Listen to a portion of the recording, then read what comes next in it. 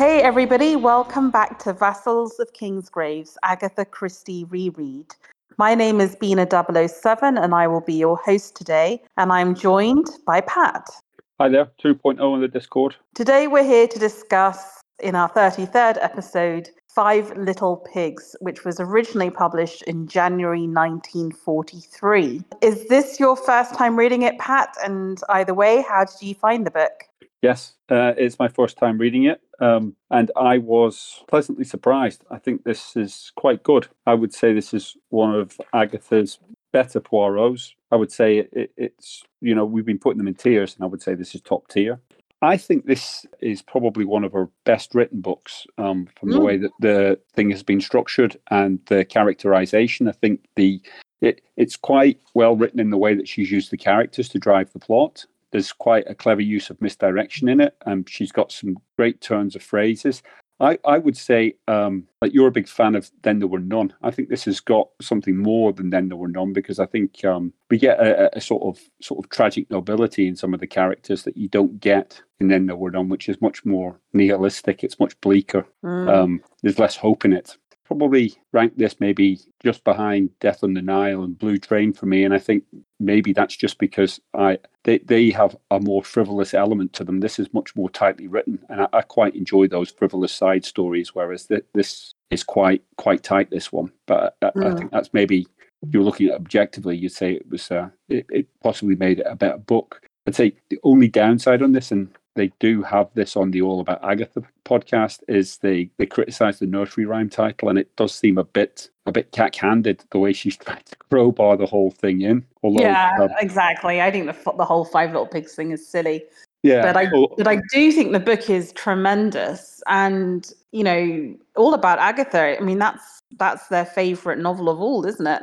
And I would say, I do think on the hosts, I think he does give like his co-host a bit of leeway. I can't remember her name.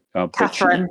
Catherine. Yeah, but she obviously loves this one, and he's like, well, it's up there the same for me with a few others. But yes, I'll give you this. So. Yeah, to me, it's not my absolute favorite. Like you, Death on the Nile is really one of my favorites, but. To me, this is probably in my top 5 Agatha Christie's, partly because I just feel the characterizations are so good. And as you say, there is a nobility to some of the characters and a tragedy. I think it's one of the most chilling final paragraphs, not to spoil anything. And to reassure the listener, the first part of this podcast, as always, is going to be spoiler-free. And then we'll get into the solution after the end credits music. But I think, to me, this is probably one of the books that just has the strongest overall characters, and I do quite like the way in which the plot is constructed. That said, it's kind of interesting, isn't it, the structure of the book, because basically you have Hercule Poirot interviewing everyone, but then he also asks them in book 2 to write down as much as they can remember about the events, which I did find a bit repetitive reading it again. I was I think that really works. And I'm quite interested in that as a literary device or even a dramatic device, because I remember watching The Witcher recently in series 3, and they used a similar device in one of the later episodes, and it really annoyed me because I did feel it was just like a cheap way of churning out content.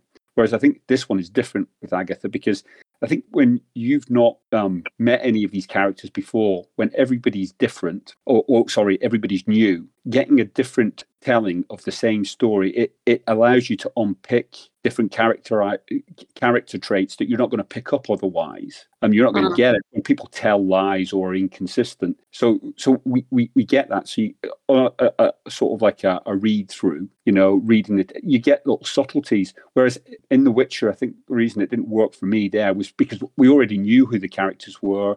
We knew what the motivations were. We knew who the bad guys were. There was nothing new being told. It was just a repeat of the same story from different viewpoints. And when you come in cold to the characters and you don't know who they are, like when we start reading this book, apart from Poirot, everybody is new to us. We have to form our own opinions of them, and we're informed by what they're doing. And the retelling introduces new elements that you don't get from the different perspectives.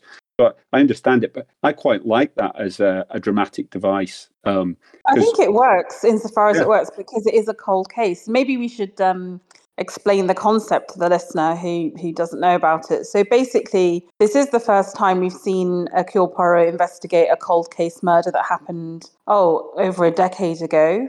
And basically, the way it's structured is you have an introduction to the book, which is a young, very beautiful woman called Carla Le Marchand, who is getting engaged to a young man, but wants to clear up her past before she can move into the future. And she reveals to Poirot that many years ago, when she was a young girl, her mother was accused and convicted, indeed, of murdering her father when they were all staying at a country house, their country house, with a small group of visitors who are indeed the Five Little Pigs or the Five Little Suspects. And those suspects include long-time family friends, the nursery governess who was looking after the young Carla at the time, but also the young woman with whom the murdered father was having an affair. And he was a very famous portrait painter. He was painting this attractive young woman's portrait. It was very clear they were having an affair and that the wife was very unhappy about it. And when the case goes to trial, she admits she did it. She pleads guilty. She is convicted and is going to be sent to Australia, but then dies anyway. But before she does so, she writes a letter to her daughter saying, "Don't believe it, I'm really innocent." So that's the mystery that Poirot has to go into the past to investigate. And therefore, in book one, it's just him interviewing people. So he starts off with the lawyers who both defended and prosecuted the mother, the solicitors, the police sergeant, and then the people who were staying in the house. And book two are the narratives of the Five Little Pigs. And then book three are the conclusions and the reconstruction and aftermath. So that's the big concept of the book, which I really love as well. I do love a cold case investigation, which maybe is why I like this book too. But that's why maybe I think the narrative works, right? Because there's a lot of acceptance and acknowledgement that memories vary and how, somehow the act of writing it down might prompt memories as well. And obviously Poirot, as you say, has to pick apart the stories. Like Poirot makes the point as well, doesn't he, when he's speaking to them? They're like, "Oh, all the characters say this, but it was so long ago, my recollection might not be accurate. Just read the police record." And he's like, "No, I want your recollections, because by examining them, I will understand what was important to you at the time, and I won't get that from the police files." Because and I'm not sure if it's true, but it sounds plausible as you read Poirot's explanation. Like, what he's saying is, your mind will have focused on the stuff that was really important. It will already have sifted out all the chaff that I don't really need, and your recollections will be the things that I'm going to be most interested in. And partly that's him trying to understand the psychology of the characters, because their biases are going to come through in what they've remembered. And I think that's what's really cleverly done in this. Like I said, I don't know if it's got a sound foundation in modern psychology, but it read really plausibly. So I thought it was really good that way. We can get a little bit into the Christie first before we get into the characters and the plot too. So when Poirot approaches one of the little pigs, Meredith Blake, he introduces himself as a friend of Lady Mary Lytton Gore, also known as Egg from Three Act Tragedy, which is quite an interesting one. And there's also a proverb quoted, "Take what you want and pay for it, says God," which is also quoted in Hercule Poirot's Christmas. Must have made a big impression on Christie for her to have reused the same phrase. It must have been something that she was quite, fixed on, because it comes up in a similar sort of situation in Hercule Poirot's Christmas.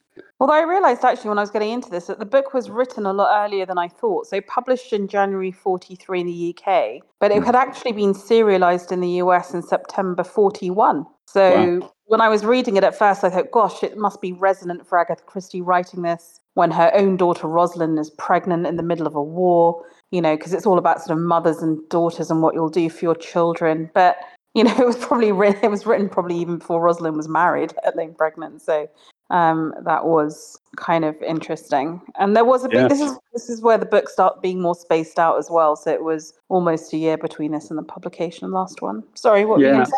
I was just going to say, I wonder how the timeline of the release of this book tied in with Christie getting her royalties from the US publication back in 1941. Had she received any money from it, or was she still waiting? Well, I think in the war it was very patchy, right? And she realised for tax reasons she needed to space them out. The title in America was Death in Retrospect, which I quite like. Well, yeah, I don't know. I think both Five Little Pigs and Death and not the catchiest of titles. Not they haven't got the same sort of grip as like Death on the Nile or Appointment with Death, But yes. Anyway, I do think one of the reasons this probably doesn't get sort of as much focus as some of the bigger adaptations is the title, because it's just a bit naff, but like the story is really solid. Story's amazing.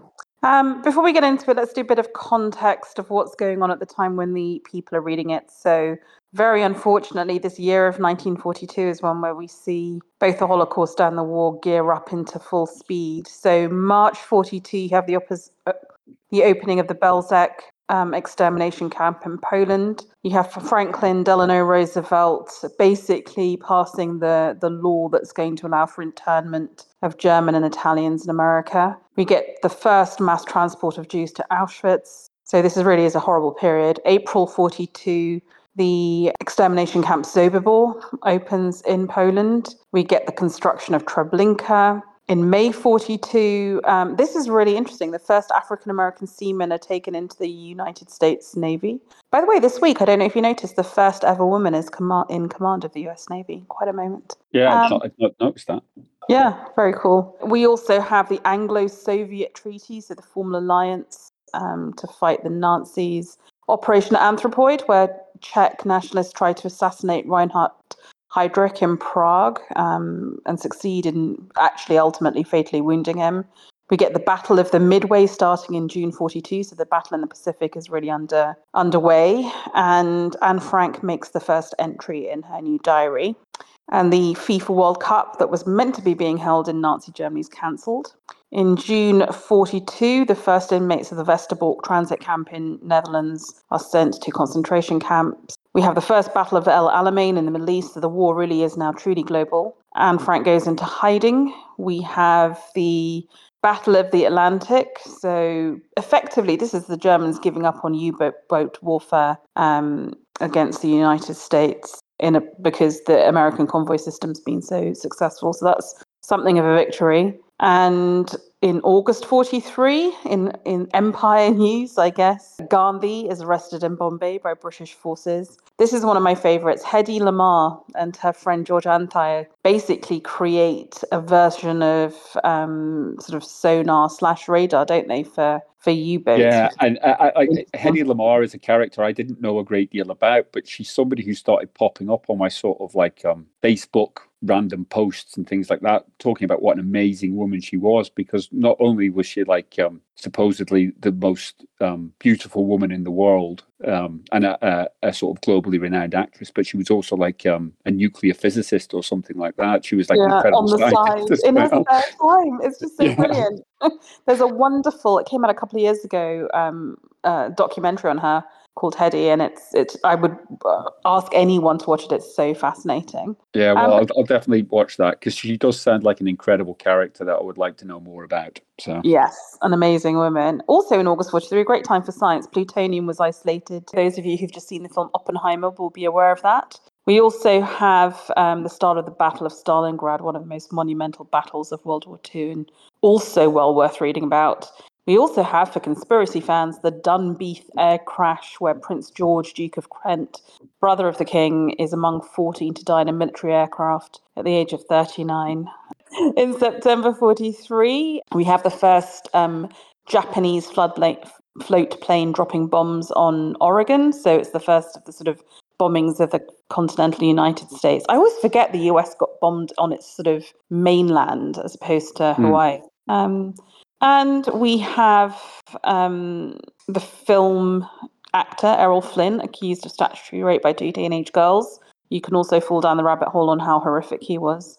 Even more monumentally, in October 1943, British sailors board U-boat 559 as it sinks in the Mediterranean and retrieve its Enigma machine and codebooks, helping us to ultimately win the war because a bunch of very talented English and Polish people cracked the code. November 43, the naval battle of Guadalcanal ends. With the US sustaining heavy losses, but ultimately retaining control, which is very important. And the movie Casablanca premieres in New York City. So that's yes. kind of a lovely one. Yeah, landmark. Yeah, Yeah, a great film. I still love it now. So that's probably one of my all-time favorite films. And yeah, then December, gasoline rationing begins in the US. So the US is really feeling the war. And after the film Casablanca is released in January 1943, you actually get the Casablanca Conference, where you have FDR, Winston Churchill, Charles de Gaulle, Henri Giraud, the French Free Forces meeting to plan the Allied European strategy for the next stage of the war. And the Warsaw Ghetto uprising begins. So this is a monumental time.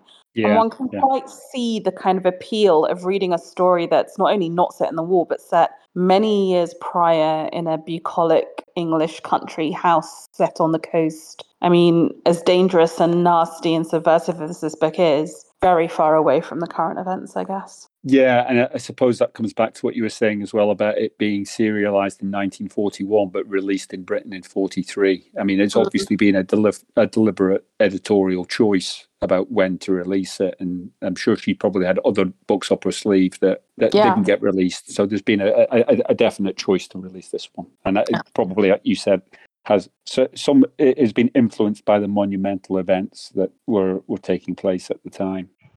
Right, so let's get into the characters who are basically the plot is character, right, in this one. Let's start off with our favourite Belgian detective, Hercule Poirot, and what I like to call the Lord Baron or Sanders section of this podcast. Do you have any particular moments of arrogance and Poirotness that you want to bring tonight? I am going to leave the few that there are to you. I Okay. have got a couple of points I do want to make about Poirot, because I really enjoyed him in this. And some of the Poirots, we barely see him. And although he's not central to this or essential to it, I do feel that we do get some nice insights into some other aspects of his personality, apart from the ones that always tickle Xander. So Yeah. Okay, well, let's get the arrogance out of the way.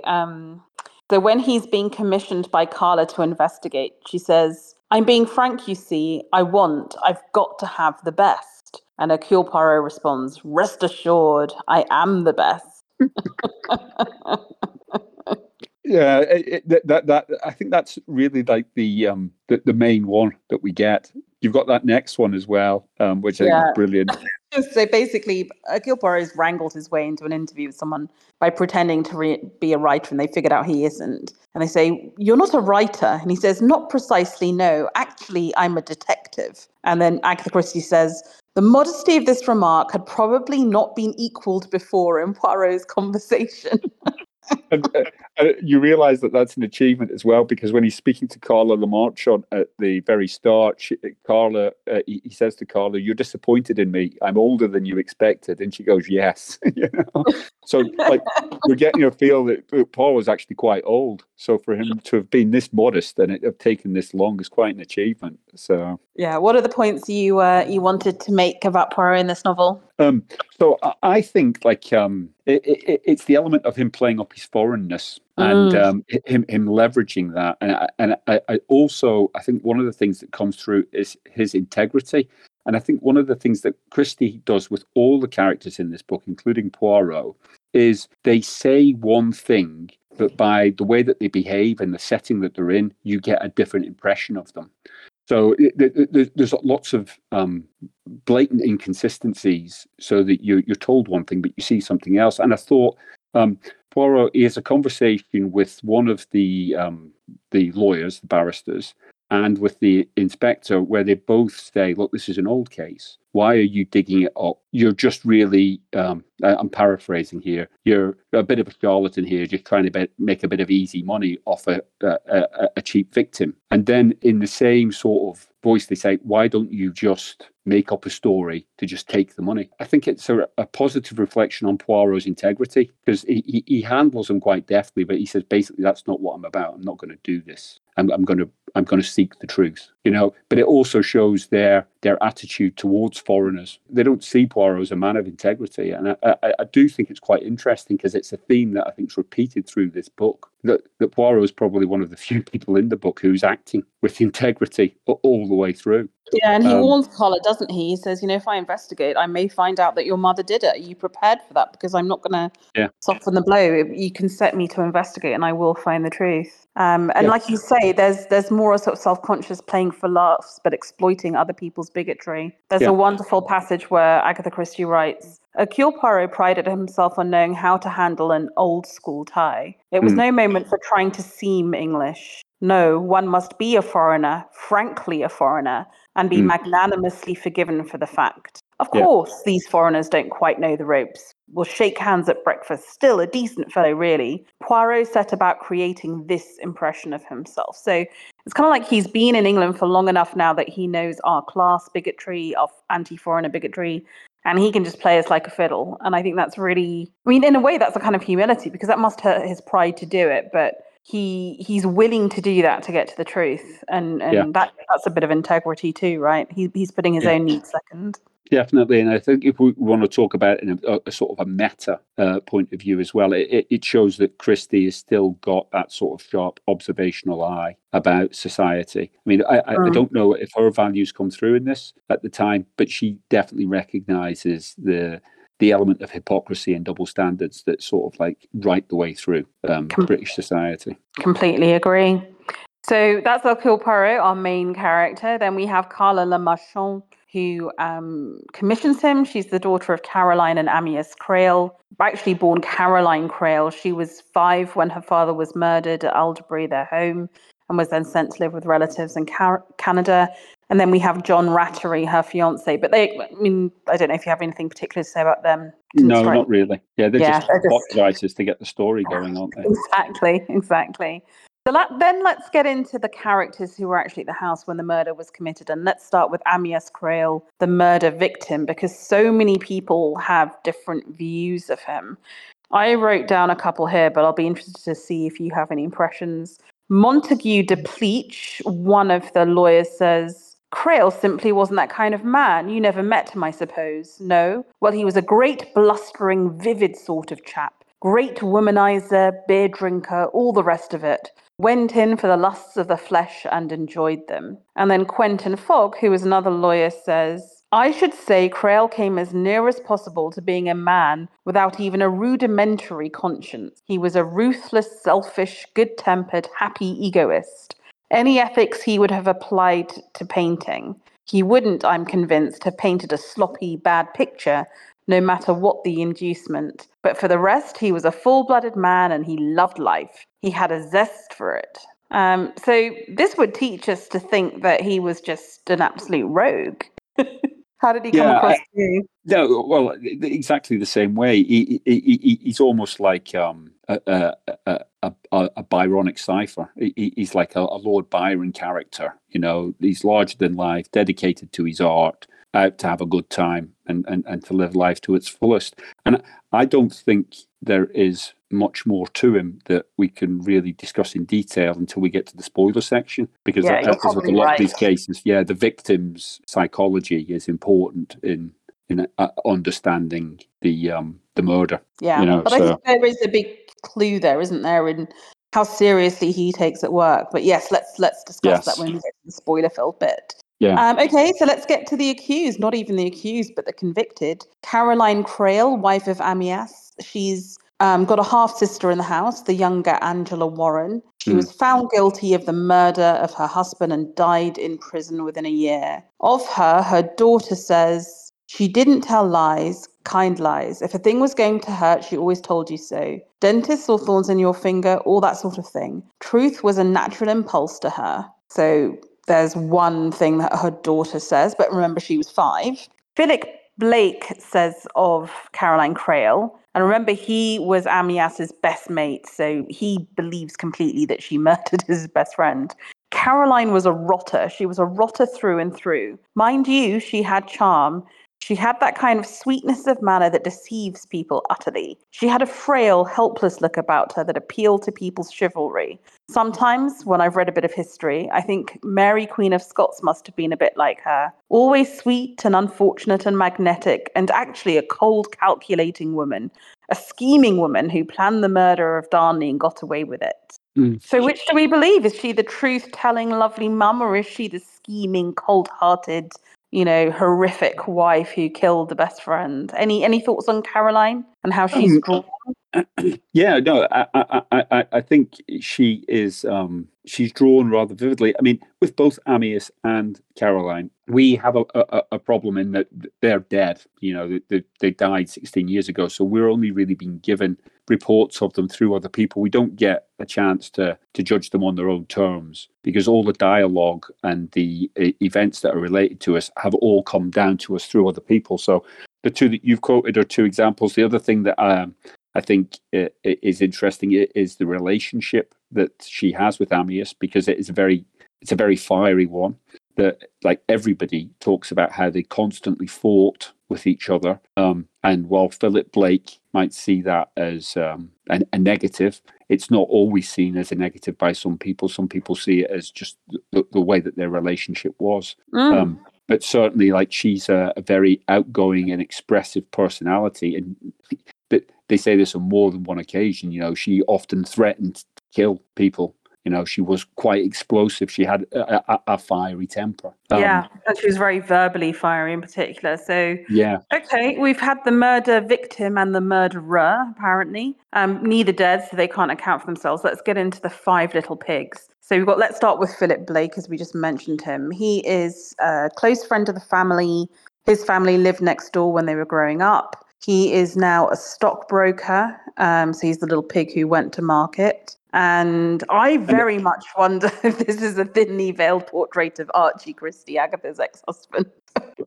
Probably. But I did think the way he was introduced to us, so we're talking about like the council and things like that. I thought the way this was the one thing that I thought Agatha had done quite well with the title.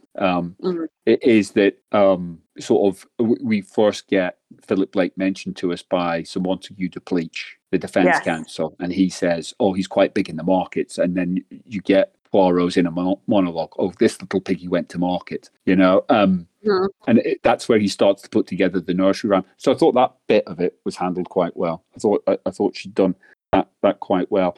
I think he's quite an interesting character, Philip Blake, and he's well layered. And we can talk more about it when we get to the adaptation bit. But I do think that there's a definite bromance being written in, whether it's intentional by Agatha or not. It's definitely there between her and Ammius. They're long-standing friends. He's a great, he almost hero worshipped him. That's what his elder brother I think it's definitely there. I don't think it's kind of unintended, because it's so laid on thick, and it's kind of hero worship, and the misogyny and the hatred of Caroline is almost territorial, isn't it? It's just jealousy that I was his best friend and I was his adoring disciple, and then this woman came along. Yeah, but then it almost makes you wonder why the other strand that was written in later. I think we can talk about this, about how it was actually that Philip was in love with Caroline, and that she'd rejected him in favour of Ammius. I never really bought that. But and I'm glad one of the adaptations overran it.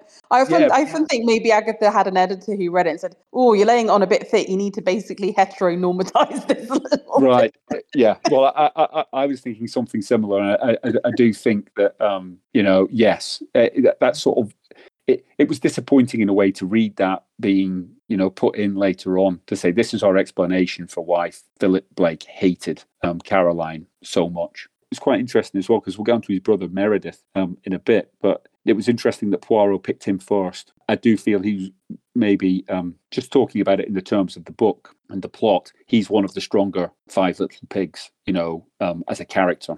He's absolutely fascinating character, I think. But he's also he seems quite strong-minded compared to some of the other characters that we've got. The only other thing I wanted to say on Philip is that I think Agatha is commenting on his small-mindedness and his bigotry. So when Hercule Poirot meets him, he's like, yes, okay, Montague de Pleach was right. He is a prosperous, shrewd, jovial-looking man, slightly running to fat, which is not the most flattering of headlines. But he is the one that Hercule Poirot is trying to be foreign with. He was at his most foreign today. He was out to be despised but patronized. So there is something very bigoted and nasty about Philip Blake under the surface, under that sort of fake golf club joviality. And then this is the damning sort of paragraph, I think. But his tone held a subtly mocking note. Intrinsically, Philip Blake was too much of an Englishman to take the pretensions of a foreigner seriously. To his cronies, he would have said,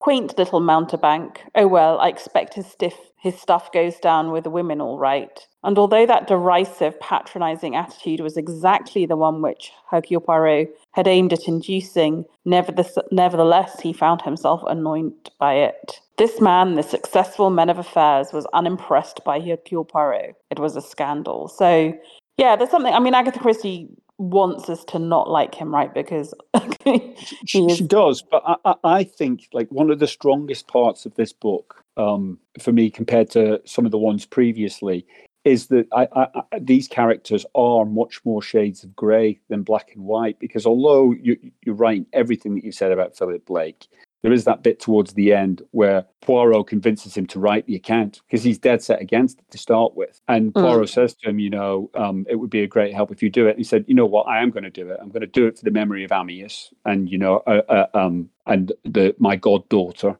who I've not really been involved with enough over the past, and I'll do it for free. And that's almost like the first domino to fall for Poirot, because like when we got onto Meredith again is dead set against it. But as soon as Poirot mentions that Philip's going to do the book, do the account, Meredith is like, oh well, I'll do it as well. Yeah. So let's get into Meredith then. Meredith is Philip's elder brother, which is weird because I kind of think of him as a younger brother because, as you say, he is a bit subordinate. He's a reclusive one-time amateur herbalist who owns the adjacent property to Alderbury called Handcross Manor. He just stays at home and he's very proud of being a person who goes out and he collects herbs and natural substances and will make healing unguents, but also poisons. And he likes to sort of show off his home laboratory. So he's sort of effectively an amateur botanist, scientist. I don't know. Yeah, and I think this it's coming back. I think one of the reasons that you were doing this series of rereads is to sort of examine changing British society, and I think they talk about this quite a bit. Amyas and Philip and Meredith were all part of the county squire set of Devon, and these are all landed, maybe say gentry, but they are sort of I think gentry, especially for Meredith Blake. I mean, in fact, it's very hunting and shooting and fishing, isn't it? Because the quote I've written down for it is when he's meeting Poirot, this is his internal monologue. And now here was the man himself, really a most impossible person. The wrong clothes, button boots, an incredible moustache.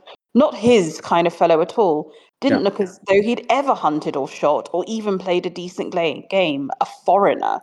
So he's definitely gentry in the hunting, shooting, fishing, wearing tweed. And this is sort of capturing that slice of British society, that upper class element of British society, and he is very much representative of that element of it that's going to seed. And Poirot describes this when he's talking about when he turns up.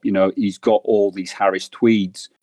They're slightly out of date and a bit worn, but all fantastic quality. And I think in a way, this is the sort of character that in the 1920s books, Agatha Christie would have rather admired, and the bigotry would have been in there, but not commented on. It would have been kind of intrinsically agreed with, whereas now she's viewing these people a bit from a distance and maybe with more confidence, and time has moved on and thinking, actually, are they really admirable or are they just stuck in their ways and small-minded? Meredith is not really, and he comes across, although I would say again he's a character who's got some redeeming features. Like he has got this sort of misguided sense of chivalry. He does want to try and do the right thing. But he is described on more than one occasion as just ineffectual. And he comes across really as a pathetic character.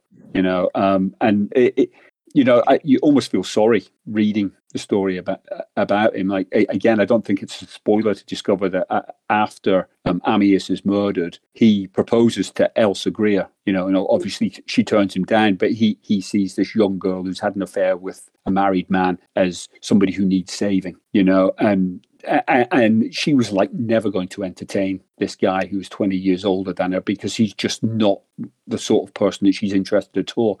He's not a heroic figure. he is somebody who he's a member of the gentry who's going to cede, because he's not been he's tested old in life. money, and Yeah. she is new and upcoming money. And yeah, I mean, I think she would see herself as very modern and leaving him quite behind.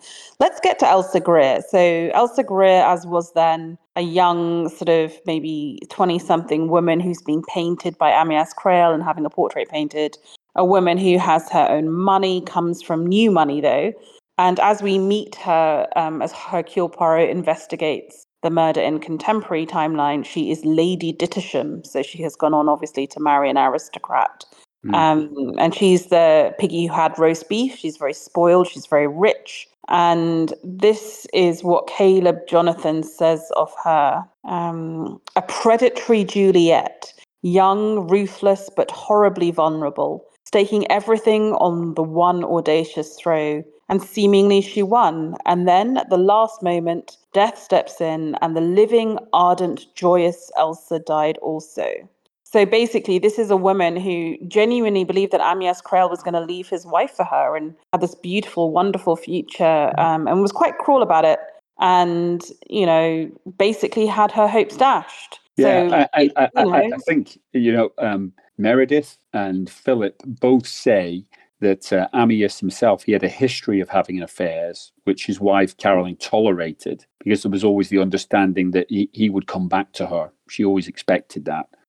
But on this occasion, they both felt that, Amias was only ever interested in two women, really, his wife and Elsa Greer. And there was a genuine belief that Elsa was going to take Amias away from Caroline, and that's supposed to be the motive for Caroline murdering Amias, because she's made the statement, that, I'm not going to let this woman have you. If I can't have you, nobody will. Yeah, absolutely. I think it's quite a tragic portrait when you see her in her older life when she's got money. And this is how Poirot meets her and how I guess Agatha Christie describes her. Up 2 flights of stairs, feet sinking into soft pile carpets, subdued floodlighting, money everywhere. Of taste, not so much. There had been a sombre austerity in Lord Dittersham's room, but here in the house, there was only a solid lavishness, the best, not necessarily the showiest or the most startling, merely expense no object allied to a lack of imagination, which is quite damning. But I just sort of thought, gosh, was it all for this? The life of Elsa Greer, is this really, what it was all for in the end?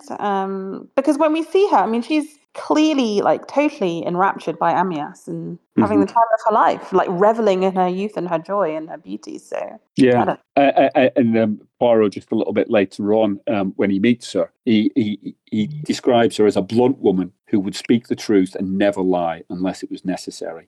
She is unapologetic, in telling people what she thinks of them. She's just, this is it. This is the way it is. And there's a lot made of the dinner, the dinner where she announces that Amias is going to leave Caroline for her. And she's sitting there saying, Caroline, you've arranged the furniture in this room all wrong. When this is my house, I will change the way it's arranged. And you're like, oh my God. I hate using that phrase, and I hate when people use it even as a kind of boss bitch, even in a jokey way. I just don't like it. When I read that, when she's literally in a married woman's home, saying, oh, when I move in, when I've kicked you out of your house and I'm with your husband shagging him, I'm going to arrange it all better because you have no taste. And you're just like, and the other thing as well is when that's being relayed to you by Philip Blake, he's there going, yeah, but Caroline had been getting subtle digs in and, and getting crafty, crafty, nasty comments in that normal people wouldn't have picked up on because they were so cleverly done, and you're like, but she's just been openly rude. There's no equivalence here. How can we say this is the same thing? But anyway. But it is good the way the book builds up, right? Because at first you do think Caroline's this perfect little angelic martyr, and then Elsa's this bitchy young woman who came in and stole her man. But yes, as the book develops, you realise that Caroline was not without her own armour in this battle. Yes, but Elsa is still that bitchy young woman. So we've done the 2 brothers and we've done Elsa. So we've done 3 of the 5 little pigs. Let's move to the 4th, who is Cecilia Williams. So I don't know if you want to read some homoerotic affection in there. The devoted governess, the little piggy who had none, who's there basically to care for Angela Warren, who's Caroline's half sister, but has a complete devotion and respect for Caroline Crail. Any thoughts on Cecilia? Yeah, I thought she was quite interestingly written. I think she's got a few sort of like interesting character traits. I think out of all the characters that Agatha's written of our five little pigs, I think she's probably the one that she has the most affection for. She's the one that she's written. And Poirot makes this comparison himself, in stark contrast to Elsa Greer. Whereas Elsa Greer has everything but no taste, this governess has nothing but, has got, well, nearly perfect taste. Obviously, she doesn't recognize Ammius's talent as a painter, but she's got copies of classic paintings on her walls, and she seems very content with what she's got. And the other big thing to come out is that she is obviously a feminist. She dislikes men on more than one occasion. She's got attitudes about how men have the best of the world, but I hope it isn't always so. And I do think, again, like we can talk about the sort of the homoeroticism of her as a character, and I do think the adaptation is making her into a lesbian is a bad thing in a way, because it does almost come across as all feminists must be lesbians, Yeah, that's true.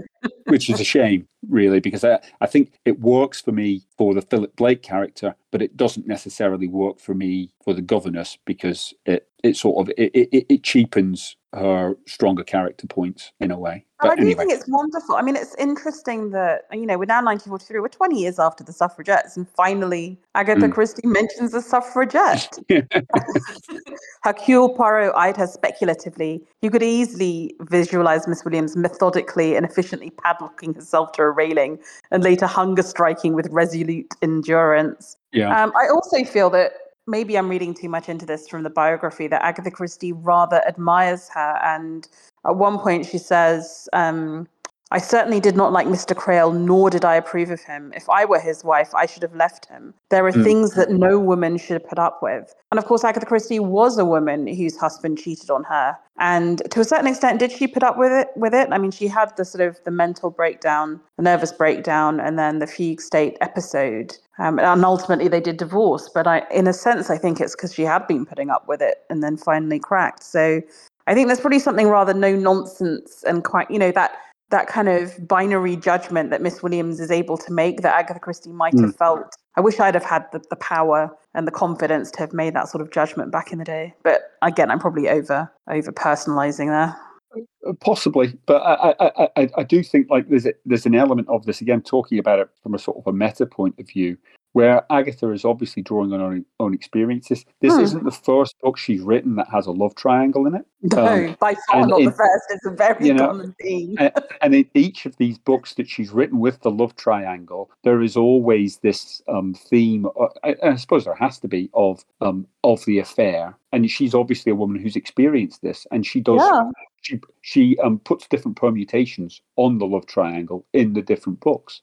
So you don't always get the same outcome. Keep reinventing that love triangle, and she does put different spins on it. And I do feel that the emotions that she's able to convey in the characters are things that she's obviously had experience of. I think this one may well be the closest, right? Because it's the only one that involves a child, and I shall go back and look it up. But how old was Rosalind when Archie was cheating on Agatha Christie? I do wonder if she was 5 years old in the same way that Caroline Crail's daughter is 5 years old. And the little digs that Caroline is making to Elsa and vice versa, I mean, they're so well written and they're so piercing. I do wonder if that's what Agatha was doing at the time, like, because this or almost it's like almost if it's Agatha replaying the events in her own mind. Yes, if I could have thought of that good thing, yeah.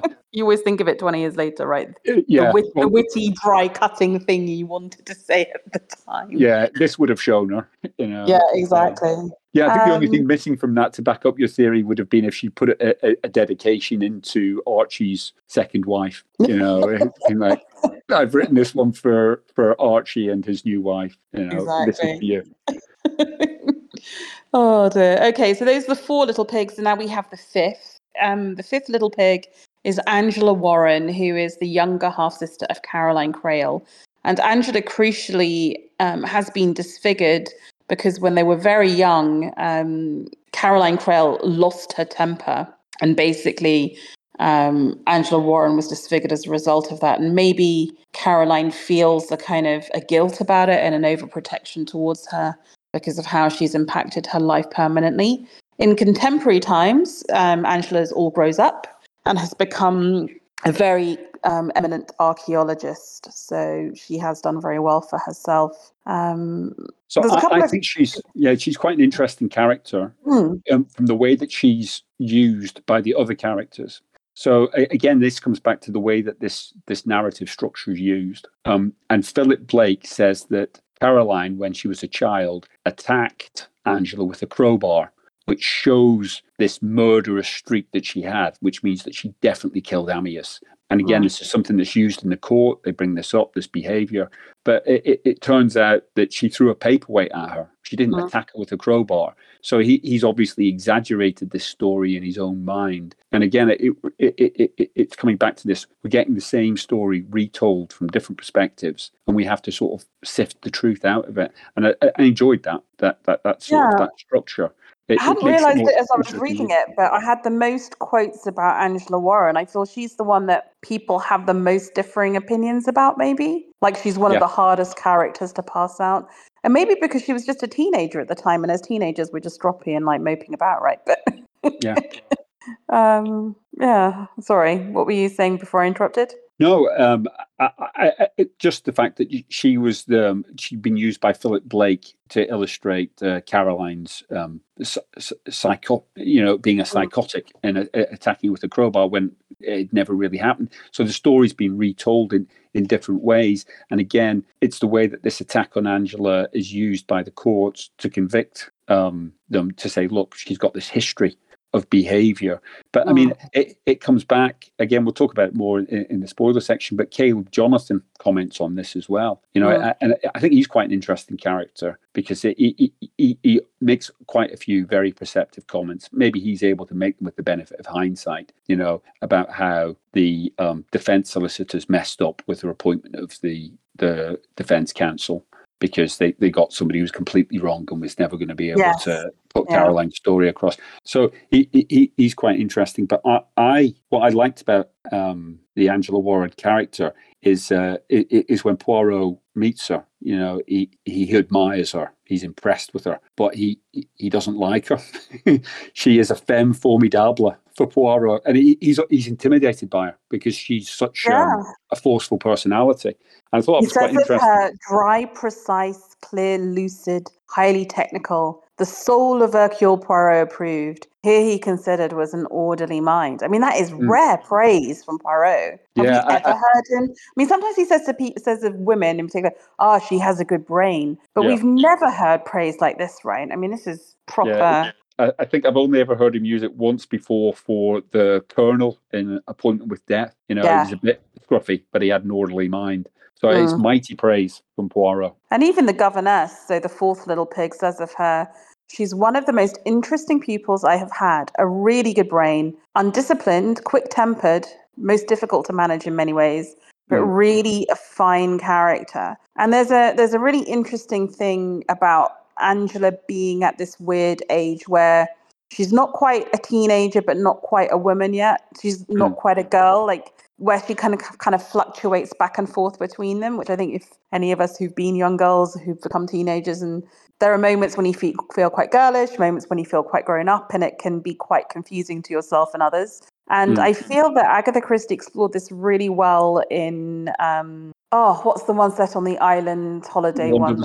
Yeah, she explored that really well in Evil Under the Sun, and she's about to explore it in the next novel, which is The Moving Finger. So it's obviously something she's been thinking about and sort of working it out through, as she sometimes does. She'll work out the same kind of theme or the same kind of idea over different novels. But I think she's very good at writing these sort of girls on the cusp of womanhood characters and making them compelling. There's also something to be said about the fact that her relationship with Amias is really interesting, right? Because actually they do get on, but there's kind of a bit of jealousy almost, because Caroline is so fond, or maybe feels so guilty about Angela, that she gives her a lot of attention. And maybe Amias, who's a bit of an egotist, resents that and is jealous of it. Yeah. And he's like packing her off to boarding school. So, of course, these five little pigs all have to have a motive. And the motive for Angela, if we think she did it, is that she didn't want to go to boarding school, basically. Yeah. And she's got a history of playing practical jokes on Amias. And there's almost a feeling with this could have been another practical joke, and she might be stepping up her game, because like she's got Amias hated slugs, and she put 10 slugs in his bed one night, and he was, he was driven crazy by rage. And then there's another one where she dosed his beer with salts, and he drank, because he had a habit of drinking everything down in one.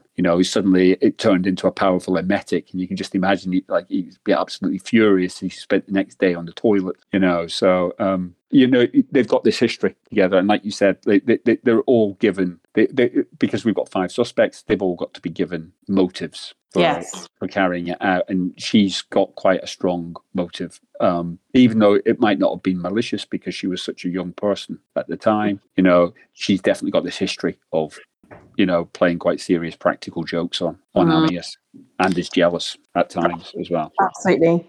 And like her sister has a big bit of a temper. Okay, so I think we've done the characters actually pretty well, considering we didn't want to spoil stuff. Let's quickly get into anything that's progressive or regressive in the book. I mean, I'm happy to say there's no overt sort of anti-Semitism or racism in this one. In fact, if anything, Agatha's mocking people who are small-minded. I don't know if anything struck you. No, I think from the notes that you've sort of let me have a look at, there's just this bit about Elsa Greer and there being an element of class snobbishness.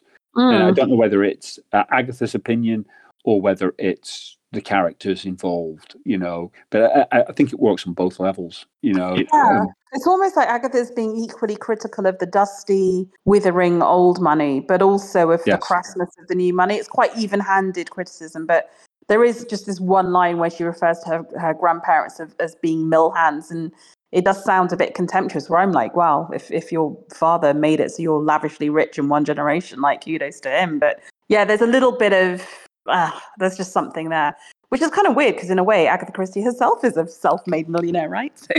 Yeah, and but there's that bit where Elsa Greer again is unapologetic. She's like, my dad was a mill hand, and he could take no prisoners in life to make money, and I also take no prisoners in life. If I see something I want, I go after it. Yeah, and I really love that. I actually really weirdly admire Elsa, because I think there's something courageous and bold in that, or naive maybe, in that sort of going ahead at life and just, this is what I want, and I'm going to get it.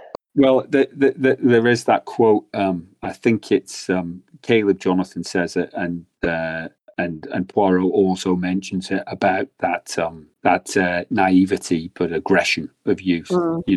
They're sort of like the innocence that needs to be protected, but it is also fiercely aggressive in pursuing what it wants. And cruel, absolutely. She goes for what she wants and she gets it. And in a sense, she is a take no prisoners person, but then so's Amias, right? That's what we're taken to believe. So, in a sense, maybe it's good to see a woman being just as sex positive and as driven, and as, and it's interesting that what can be seen as ambitious and, hey, he's just a roguish, slapping guy, is, how is that seen when it's actually a woman doing it? Yeah, I would be the same. Yeah. All right, let's get into the adaptations, which I think, unusually, are both are pretty good. So apparently, I had not realised this, in 1960, Christie adapted the book into a play called Go Back for Murder, but took Poirot out of the story. Haven't seen it, don't know anything about it, so there we go. No, but they were saying on the All About Agatha podcast that apparently it wasn't a great success, and Agatha was quite put out, that because she quite fancied herself at being able to adapt her own works to the stage. And she loved theatre, didn't she? She absolutely adored theatre, and it must have hurt her. Apparently, it came to London's Justice Theatre on the 23rd of March 1960, but lasted for only 37 performances, which may be just because it was such a big lead time between, because normally when she was adapting these things, they came out quite quickly when, probably the novel was still in people's minds, and therefore there was a more natural audience for it. So Yeah, possibly. I do think though. I think by taking Poirot out, she's missed one of the strengths of the book, because I do think yeah, Poirot is quite a strong character in it. I mean, the story can be told without him, like a lot of Poirots can, but I do think he's given quite strong characterization here exactly. to his benefit. I agree. So then the only sort of televisual adaptation is an episode of the British ITV Agatha Christie Poirot series starring David Suchet, and it's season 9, episode 1. So it came out 20 years ago in 2003. It's really interesting, actually, because I think this is one of the best adaptations in the series, partly because the cast is so strong. We've got Rachel Sterling as Caroline.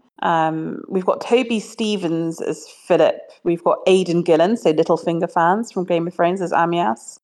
We've got Sophie Winkleman as the adult Angela, Tallulah Riley, who would then go on to marry Elon Musk, as the young Angela. Patrick Malahide as Sir Montacute Pleach, Gemma Jones, who's amazing as Miss Williams. It's a really, really strong adaptation. There are some changes to it, including the sort of the queering of the Miss Williams character and the Toby Stephens, or Philip and Miss Williams. But yeah, I mean, how did you find this one? Did you have a chance to watch it before podcasting? I've got about halfway through it, and then I got sidetracked. Real life got in the way, and I couldn't finish it. I thought it was quite good.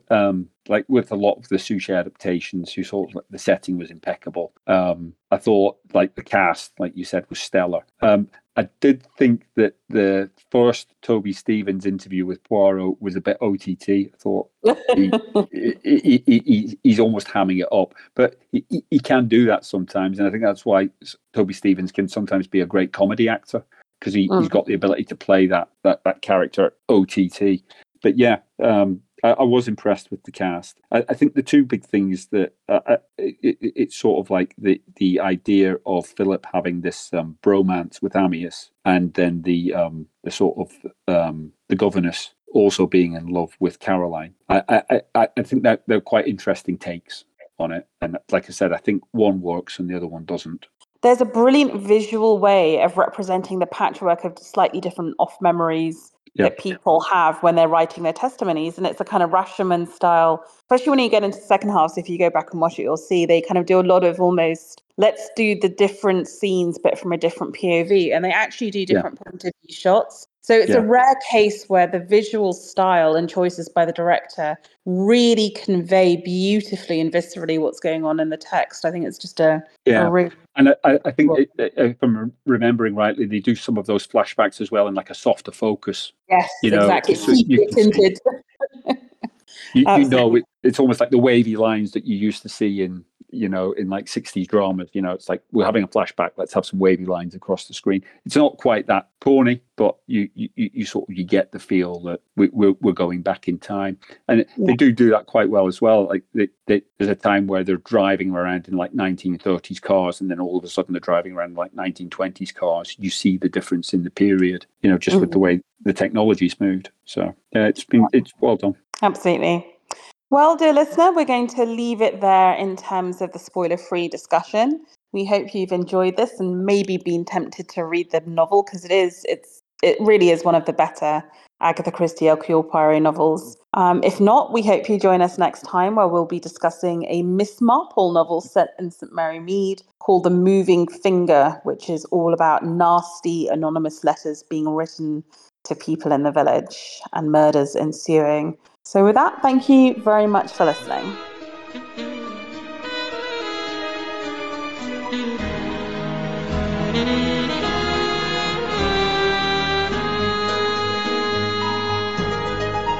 Okay, so let's get into the solution to this murder mystery and into the spoilers. So the solution to this mystery is that Caroline Crail did not kill her husband. The murderer was actually Elsa Greer, and her motive is that she realizes that Amias is not going to leave his wife for her. He never does. He is stringing Elsa along and telling her that he loves her and will leave his wife for her because he just wants to finish the painting.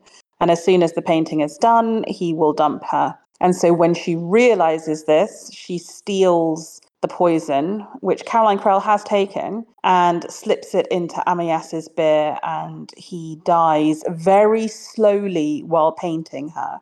And it's very interesting because when you see the portrait, you realize the expression on Elsa's face is one of triumph over Amias. But the last laugh is not with Elsa because her life has become hollow. And when you read the final pages and paragraphs of this novel, I think they're some of the most tragic because you realize that she is living in a kind of prison of her own guilt and anger and desolation. So that is... Yeah, I mean, I don't know if she's feeling guilty about it, but there's definitely that element of there's a hollowness to her life, having lost Amias and killed him. You know, nothing is ever going to be the same for her because he's not there anymore. She had this fiery, passionate love of her youth, and that's gone, and she can never recapture it. And it's almost like Poirot describes it, doesn't he, as a flower that budded in the frost and was eternally caught in that moment, you know, and can never recapture that moment or grow beyond it. It's like arrested development, isn't it? And she's just frozen into something very hard. And yes, she has the money, and yes, she has the aristocratic title, but one gets the impression that she cannot feel happiness and her life is effectively over. So if Elsa did it, why did Caroline say that she did it? She says that she did it because she's trying to protect her sister Angela. She feels that Angela is maybe angry at Amias for sending her to boarding school and has played a trick by putting the poison in a beer and given it to Amias. So she's trying to cover up for her kid sister out of that complete and utter guilt. And the thing is, as well, that belief that she's got is entirely reasonable because, like, she goes to get Amias's beer from the fridge, and Angela is messing about with the beer bottles, you know, and you know, so when she realizes that Amias has been poisoned, straight away she's thinking that and that is what it all turns on how Poirot figures it out because we're told that the poison was in the glass, but. Caroline saw Angela playing with the bottle, which is what led her to believe that Angela had poisoned Amias. You know, and so she was mistaken in that belief. She didn't know that it was in the glass, and that's part of the tragedy of it as well, because she is trying to protect Angela from this out of this belief that she'd done her wrong as a child, and she's always trying to make amends for that.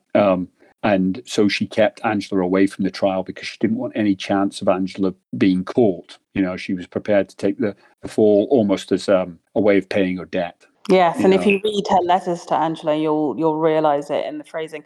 So this, how close did you get to guessing the solution, or do you not read them trying to? Do you just read them for the joy of reading them? I read them for the joy of reading them, but I guessed this solution about halfway through the book. I think I probably guessed it before. I think I almost certainly I guessed it after I read Poirot's interview with Elsa Greer. Yes. Because, so this, I remember very distinctly when I first read all these Christies as a sort of late teenager, early 20s, that I guessed this very early on too. And I think this is one of the most I wrote down 11 clear clues, which I just want to go through quickly. But is this the one of the most guessable ones? That for me, this is the only one I've ever come close to guessing correctly that early on. Is it the same for you? No, I mean, like Hercule Poirot's Christmas. Are you just very good at sort of guessing them? No. Hercule Poirot's Christmas, I got almost immediately, you know, because of the way that everything just dropped with the timings and stuff, and it followed the Christie sort of plot. Way of doing things. Yeah, and I think the difference between this and Hercule Poirot's Christmas is I think the cluing is much more sophisticatedly handled here. And I do think Christie misdirects very effectively quite a way through this book. But by the same token, she's honest with her misdirection. She doesn't lie to you. What she does is she gives you a way of interpreting it in two ways. Yes, you know, and she plays fair because she has the interviews and the narratives, and she gives you a lot of information. So I think she does play incredibly fair on this one. Yeah, there's a great bit with Caleb Jonathan where Caleb Jonathan turns around and effectively tells us what's happened. You know, but then he turns around and puts a different explanation on it himself. So Yeah, so it's a he massive turns, misdirect. yeah, so he turns around and he says, "Well, you have to understand, Caroline had this fiery temperament when she attacked her sister Angela, and it's the sort of thing that you have as a child, but you grow out of. But then she had this fiery temperament and killed Ammius, and you're sitting there going, yeah, but she was grown up when Ammius was murdered. So Yeah. you've explained to us why she didn't do it, but then you've turned around and said this was evidence of why she did it. And there are those double inconsistencies where the characters sort of they tell us what actually happened, but then their interpretation of it leads us down a different path. And actually, you get the further explanation that because she was physically violent in her youth, she is more than unusually verbally violent now, because she feels that if she rants and raves and is angry verbally, that's a safer way to get the steam, to let off steam, so that it doesn't then cause physical violence. So it's kind of like you're given even two separate kind of reasons of why she wouldn't have done it. Let's run through the clues though, because sorry. Well, no, I was going to say, I think one of the other things, though, is that although you might guess this relatively early, what you're not clear on is the motivation for why she was so meek and placid in the court. Yes. And it's only really, it's only when you read Angela's interview with Poirot that you fully understand how guilty she felt over the attack when she was a child. And it was obviously something that haunted her all the way through her life, because she's written this bit to say, look, don't come here. You don't need to feel guilty about anything. I'm at peace. I'm content. I feel a massive sense of relief. And I'm sorry to jump around, but I do get the feeling as well, that's one of the reasons why Elsa Greer feels so aggrieved and hollow at the end, is because she feels that she's killed Ammius, deprived Caroline from having Ammius, but she doesn't get any satisfaction because Caroline never, I think, who is it says, she was never defeated because she never joined battle. One of the I think it's the defending counsel, said she was never defeated because she just never took the battlefield. She never put up any sort of fight against this. Yeah. And you get the feeling that's one of the reasons why Elsa Greer feels cheated, because she never got to win because Caroline never let her. Exactly. Caroline just denied her victory. Sorry. I mean, the way I therefore think of Elsa is a life thwarted. It's just she was thwarted in love, thwarted in her love rivalry, and it's just been a really hollow, empty life. And I find it quite tragic. Definitely. I think it's written very effectively that way. Yeah. Okay, well, let's run through my 11 clues and then we can close it out. So clue number 1, why did Caroline take Ammias a beer when they weren't meant to be on speaking terms and she was meant to hate him? That seems a bizarrely loving wife thing to do on hot day. 2, Ammias says everything tastes foul today when she gives him the beer, which implies that he's already had a poison beer. Number 3, the ludicrousness of Caroline's immediate suggestion that Ammias had committed suicide. It just doesn't fit with his character at all, so you can tell that she's scrambling. And if she really was planning to murder him, she probably would have figured out something else. Number 4, we know and we're told that nothing comes between Ammias and his art, so he probably is lying to Elsa. Number 5, Ammias is jealous of Angela because Caroline always takes her side and wants to send her to school. Number 6, Angela plays tricks on him, including putting salt in his drink. So this sets up the reason why Caroline is going to think it's Angela. 7, the most important words in the book I've written. Caro was haunted, continually haunted, by the fact that she had injured me. That knowledge never left her in peace. It coloured all her actions. It explained her attitude to me. So Angela's basically telling you Caroline's motivation in taking the blame.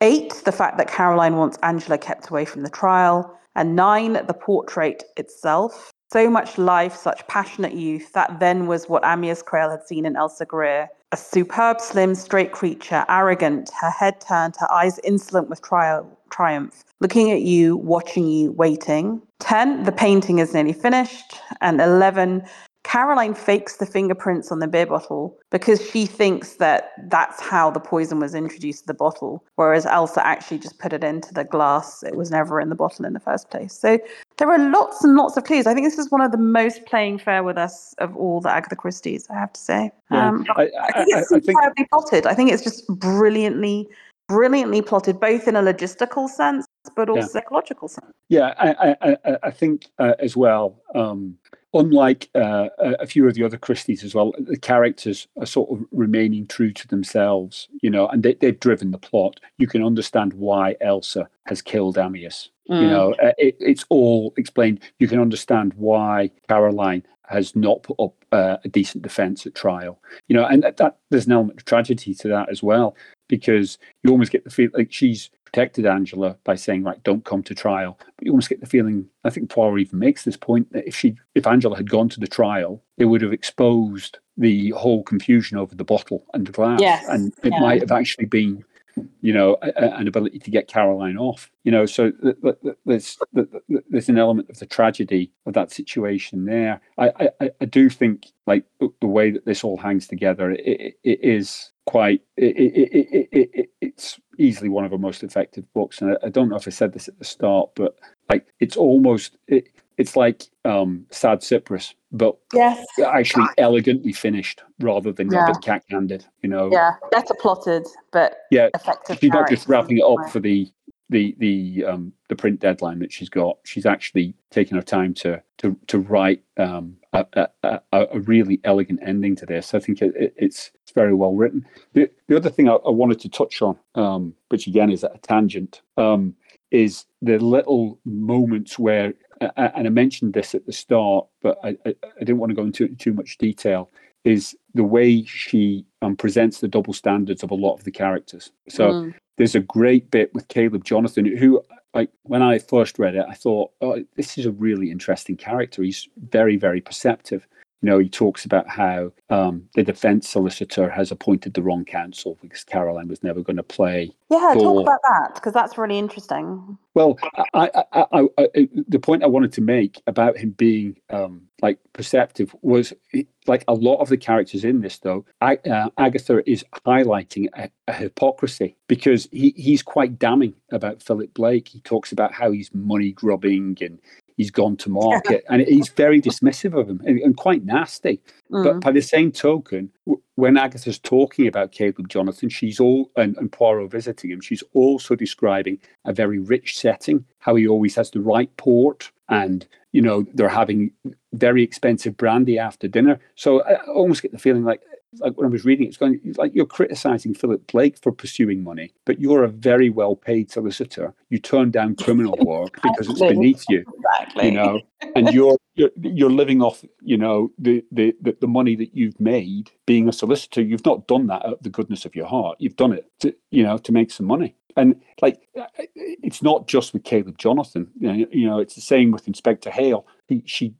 She has them say one thing and be quite dismissive of characters, but then highlights this underlying hypocrisy that they've got. And I think, like I said, I have not got as much affection for this book as I have for some of the stuff that's a bit frothier. I enjoy it more. It's more, there's murders in it, so it's maybe a bit crass to describe it as light-hearted, but they're an easier, more comfortable read. This one's, it's got tragic elements to it. I think, objectively, it's probably her best book.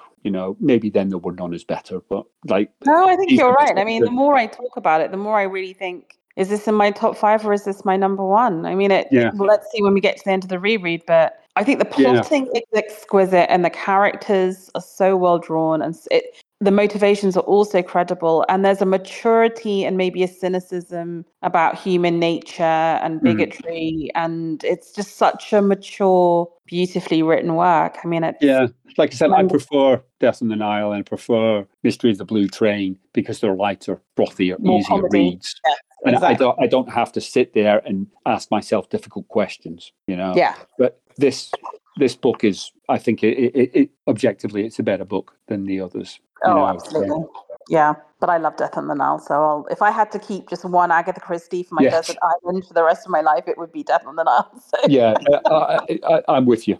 Because I find it a lot easier to go and reread some of those more light-hearted moments. But I think this is it's a very good book. Absolutely. So. Well, reader, we hope you enjoyed our little discussion of The Solution. as I said before, it remains to be seen. I suspect the moving finger might be a mini pod, but I don't know if you fancy doing it. It's a Miss Marple. I think it's quite a good one, but I think a lot of people might think of it as second tier. So not sure. Well, I'll give it a read anyway. Give it a read and see what you think. Yeah. Towards Zero, I think is objectively rubbish. But so I think that will almost certainly be a mini pod. But if you read it and you want to discuss it, then that's all cool.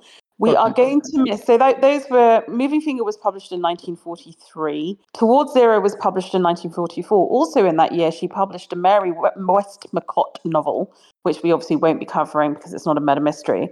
And I've also made the decision that we're not going to cover her 1945 mystery novel, Death Comes at the End, because that is set in ancient Egypt. So it doesn't really kind of fit in with our chronicling how social attitudes change in British society through the 1900s. But it also is, frankly, because I don't think it's a very good book either. So we're going to pop up after Moving Finger and Towards Zero with Sparkling Cyanide in 1945, which will be a Colonel-based murder mystery and the last of our World War II novels.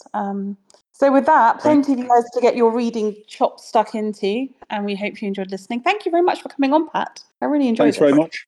Thanks for organising it again, Bina. Yeah, and hopefully by the end of it, you now love it more than you did at the start. I'm quite evangelical about this book, and it was with some joy when I heard Catherine say that she loved it and all about Agatha, which is, again, guys, you should go listen to that podcast. It's incredibly well researched, and it's an amazing Agatha Christie podcast if you're reading along at home. All righty, well, have a lovely week and speak to you soon. Bye, everyone. Okay. Yeah, bye.